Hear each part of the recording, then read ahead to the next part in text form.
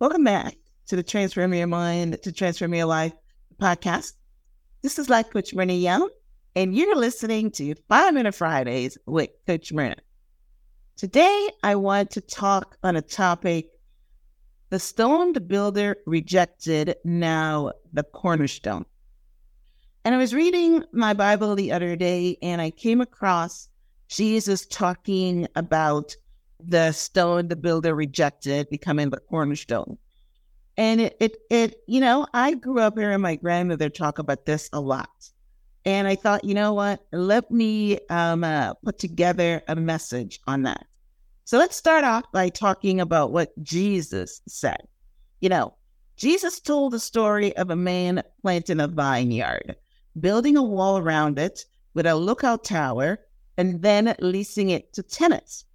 During the harvest, he sent one of his servants to collect his share of the crop, but they beat him and sent him back empty-handed. He kept sending more servants, and they beat them all up too. So he decided to send his only son, and they beat him and killed him as well. Then Jesus said, "The stone the builders rejected has now become the cornerstone." And if you want to interpret this parable or this passage, Jesus is talking about God sending all the prophets, and they beat them and killed them. And then they sent his only son, and they did the same thing to him. And now his message, Jesus' message, has now become the main cornerstone of Christianity. That's how I interpret it. But like I said, when my grandmother talked about this scripture, she wasn't obviously talking about, God sending his only son and we rejected him and beat him and killed him and because, they didn't want to listen. She was talking about life. She's talking about what she'd seen in family lives, right? For example, the most common and most prevalent where you can use this scripture is parents having favorites and favoring one child and rejecting another. And then the same child that they rejected becomes the cornerstone who looks after them when they get sick, old, and feeble, right? So that's usually whenever we say that, you reject someone, and that's the person that you need to go back to because the person that you favored doesn't want anything to do with you. But I wanted to expand our consciousness today and use this scripture to talk about life coaching and focus on it as a personal development tool. This simple yet powerful saying is a reminder that what we may be initially overlooked or dismissed can be proved to be essential, transformative, and foundational. This metaphor or scripture mirrors the human experience. Now, throughout history, visionaries, innovators, creators have often encountered resistance when introducing novel ideas, unorthodox methods, or unconventional paths. Think of Elon Musk. Think of, I can never remember his name when I'm looking for it. Guy from Apple, all right? When he was talking about building the phone and building all these different things, nobody believed it because you have to, you basically have to stand out on a limb, right? And in order for people to believe your vision, a lot of times you're out there all alone. And then now look at Apple. Apple has become our main cornerstone, right? Some people are trying to challenge this, but it's undoubtedly the main cornerstone, right? Steve Jobs, basically, get his name. All right, consider the pioneering minds who introduced revolutionary technologies, art forms, and philosophies. Many face skepticism and dismissal, only to have their rejected stones later become the bedrock of progress.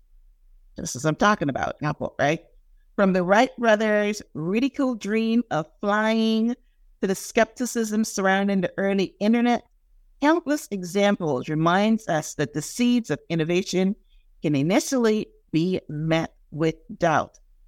In personal journeys, too, the metaphor holds weight. People who defy society norms or follow their passions in defiance of conventional wisdom often face rejection and misunderstanding. Yet history has showed that those who stay true to their convictions, despite the initial rejection they encounter, they eventually shape new paradigms and redefine success, right? What's popping in my mind now is Ellen DeGeneres. She stood out on a limb, got crucified for it, but now everybody is coming out. There's no shame on being different. There's no shame in being gay, because she came out and bore the brunt of society norms, right? The phrase universally extends to relationships and personal growth. People who have felt rejected or marginalized can harness the power of resilience, transforming their perceived weakness into sources of strength. Through determination and self-belief, individuals can evolve from overlooked stones into cornerstones of their own narrative, becoming inspirations to others who walk a similar path. Yeah. Do not conform to the norm. That's basically what this show is about. Be ye transformed by the renewing of your mind. If you have something that is outside the norms, listen, you walk with it. You experience the uncomfortableness until it becomes the norm, until your stone becomes the cornerstone. So as we navigate a world of rapid change and evolving norms, the wisdom behind the stone the builder rejected has now become the cornerstone, remains as relevant as ever. It encourages us to embrace the unconventional, to view rejection as an opportunity for growth, and to recognize that what society may initially dismiss can ultimately redefine and shape the very foundations of our lives. In essence, this challenges us to value the overlooked, honor the unconventional, and find a strength in our resilience. Just as the cornerstone provides stability and support, so too can our rejected stones lead us towards the solid ground on which we build our futures.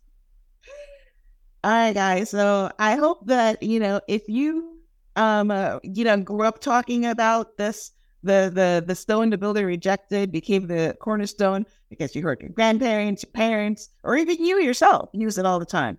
What I wanted to do was expand your consciousness to words, not just the scripture, but how we can use it in our lives for personal growth, for development, anything that is, that you are patenting or you're, something that you're discovering, then go ahead and do it, because you might face initial rejection.